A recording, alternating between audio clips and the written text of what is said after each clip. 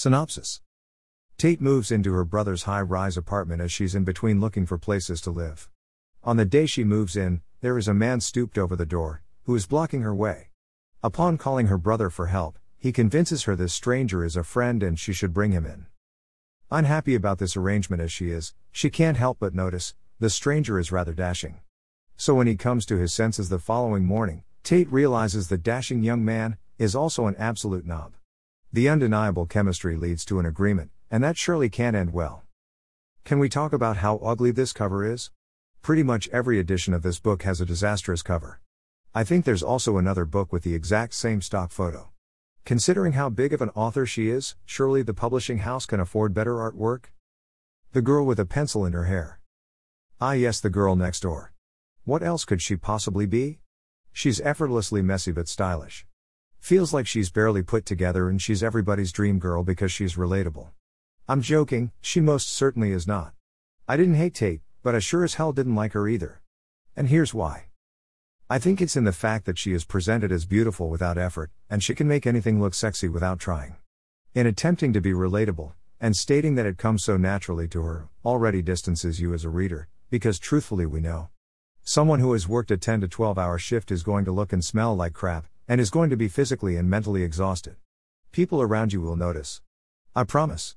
The fact that Miles never picks up on this, is magical, really. Greater than my hair is in a loose knot on top of my head, secured with a pencil, since I couldn't find a hair tie while I was driving. My eyes are usually as brown as my hazelnut hair, but right now, they look 10 shades darker, thanks to the bags under them. Greater than. Greater than P3, ugly love. Who talks in their heads like that? Her inner monologue sounds forced because it sounds like a weak device used to explain to the audience what Tate looks like. I don't know if it's just me who does this, but the more hyper-specific the details were given about the protagonist's appearance, the more likely I am to forget those details and build my own image in my head while I'm reading. It also has a tendency to start sounding a lot like a list of how she's accidentally pretty. I think personally for me, when I read protagonists like this in the romance genre, I want her to have some very normal flaw or crack at the seams of her personality. That isn't to say that Tate isn't without flaws. I mean, her logic at continuing a doomed relationship under the impression that she can fix Miles is rather daft and delusional. But I digress. The point is that there are times when a woman isn't always sexy or feminine in all that they do or wear or say. Sometimes, they are just very tired human beings, and I think that's where the point of being able to understand or relate become difficult. Especially since these small traits she's given are meant to make you feel like she is the girl next door. It paints this illusion of perfection on accidental happenings that are very convenient and frequent. Tate never verbalizes the difficulties she faces throughout her day, and I would be shocked if she didn't have a few things to say as a practicing nurse. The majority of the narrative is told via her perspective, and in first person, but the only aspect I came to learn of her was Tate in relation to Miles. Her thoughts are constantly centered on Miles. As a fully functioning adult, there must be other things that happen to her in the day. It's a very narrow look on her character, and I think the idea that she is studying and working simultaneously gives a dubious idea to the reader that she has her shit together. She clearly does not, as she is unable to separate herself from said toxic man, when he can't respect her enough to let her go, knowing she expects more out of this than he does. Is Miles a Joe Goldberg? I spent a large chunk of my time while reading this, trying to figure out what exactly makes Miles attractive. And the only thing I'm getting is the fact that he comes off as mysterious because he lacks good communication skills, and a good therapist possibly. Upon meeting Rachel, his narrator's voice scarily sounds a lot like Joe Goldberg, the main character from popular book and TV series You. As his eyes catch her view from across a hallway, he decides she will have his babies. No, I'm not paraphrasing anything here. He literally sees a random young woman and fantasizes an entire arse life with her. If those are not red flags, then I don't know what is. Greater than your. Greater than. Greater than gonna. Greater than. Greater than fall. Greater than. Greater than in. Greater than. Greater than love. Greater than. Greater than with. Greater than. Greater than me. Greater than. Greater than Rachel. Greater than. Greater than P37, ugly love. Why? Why is it written like this? The layout of the text, I assume, is to mirror how Miles is falling in love with Rachel, hence the layout descending narrowly. I can't help but find it kind of cliched. If it were any other context I could see it being sentimental, except he hasn't even had a conversation with her.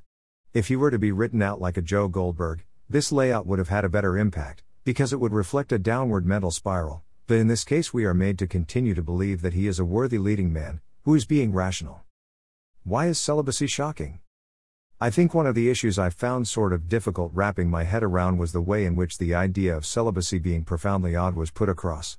The fact that Tate is astounded by the fact that Miles chooses to remain celibate after a rather painful relationship seems strikingly odd, almost as if there is something wrong with choosing not to have sex with strangers on a regular basis.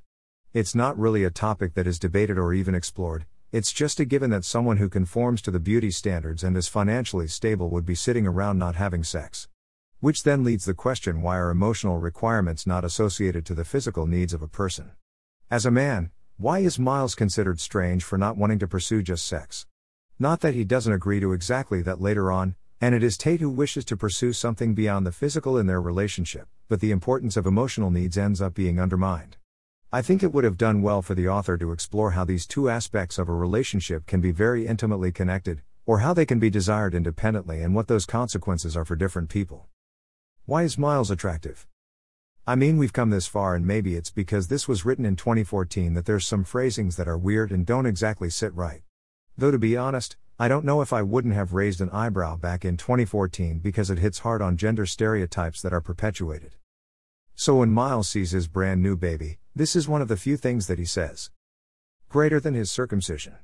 Greater than my stomach clenches. Greater than I'm so sorry, Clayton. I know it'll hurt, and I know it's greater than emasculating, but greater than P245, ugly love. How on God's green earth, is that the first thing that comes to mind? A baby being emasculated? The baby isn't even able to communicate, much less understand the concept of gender. While circumcision is a topic that can have varied opinions, the fact that he thinks of how his child might feel less of a man is just beyond me. Later this is followed by another convoluted conversation written in the same format, attempting poetry, where Rachel suggests a comical hypothetical. Greater than what if he commits an awful, heinous, heartless crime and greater than gets sent to prison for life. Greater than I would question where I went wrong as a father, I tell her. Greater than she looks up at me. Well, based on this interrogation, I'm greater than convinced he'll never commit a crime, because you're already greater than the best dad I've ever known. Greater than P245, ugly love. I would like to chalk it up to the fact that they are supposed to be young parents, but honestly the arbitrary pessimism at a child's birth, I don't know how it's supposed to contribute to any part of the story. Am I supposed to think Miles is a fantastic dad because he would take on the responsibility for his son's failure, or am I just strange for wondering why he doesn't just see the baby for what it is, a freaking newborn baby? There is nothing thus far that would make me believe that Miles is responsible in any way. Instead of dealing with the situation, he continues to hide his relationship from his adult parents, and blaming his inability to communicate on past trauma from losing his mother. Mind you, part of his decisions are based on information that if he were to follow up on and actually have a conversation with his parent, would have led to him making more logical decisions. While we might understand and even sympathize with Tate to an extent, I can't seem to understand nor like Miles. His sense of ownership and alpha vibes come across as manipulative and controlling. Greater than she's mine. Greater than P21, ugly love. Why is this considered attractive? It's not said protectively, it's said in a manner that would suggest she is an object. This doesn't just occur in his juvenile relationship with Rachel but with Tate as well. When a friend of his makes a move on Tate, he turns aggressive, and even makes Tate leave the apartment at one point instead of getting the said friend to leave. There's a plethora of these incidents and I just had to keep angry reading to see how more frustrated I could get. Why do we enjoy toxic romances? Having had so many things that frustrated me while reading Ugly Love, it is by far the quickest I have read a book, and it wasn't solely on the fact that it is an easy read. There is something addictive about the narrative. Is it watching the train wreck occur? Or the forbidden aspect that we might get a kick out of because we know realistically we wouldn't put up with it? I can't quite put my finger on it. I know this is an extremely popular book that has done quite a few circles on several lists from last year, but I need someone to explain to me why it is that Hoover is able to spurn out such addictive garbage and we drink it up like it's ambrosia. Don't get me wrong, I don't hate Colleen Hoover as a writer, I just don't have that feeling of having my heart broken like everyone else that adores her books. I might give her another chance, just to see if it will help me understand her fandom. Shop, Waterstones, Wordery, Blackwells. Add to TBR, The Story Graph, good. Reads.